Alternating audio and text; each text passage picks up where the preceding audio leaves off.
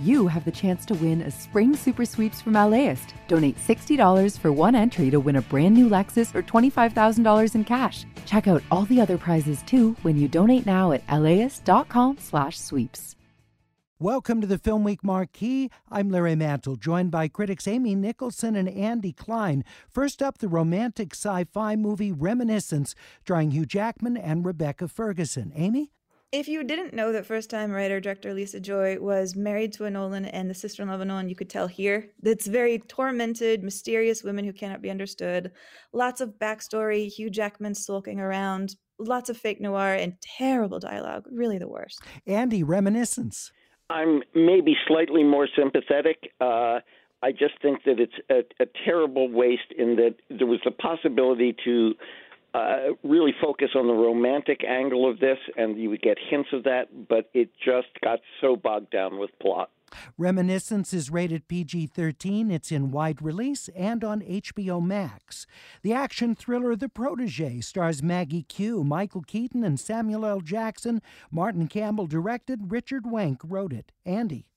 Maggie Q is the title character. She has been raised by Sam Jackson to be his partner as an assassination team.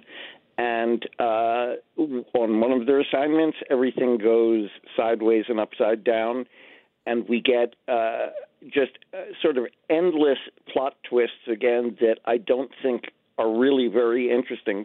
Some of the action is well done, although incredibly implausible. The Protégé is rated R, and the film's in wide release. Flag Day stars Dylan Penn and her father, Sean Penn.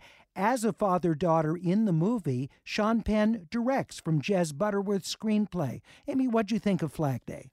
Yeah, this is based on the true story of a girl who grew up slowly realizing that her dad was a charismatic hustler who destroyed a lot of people's lives. And so you have Sean Penn playing the hustler himself and also directing his daughter as the girl that you see grow up and become really disillusioned.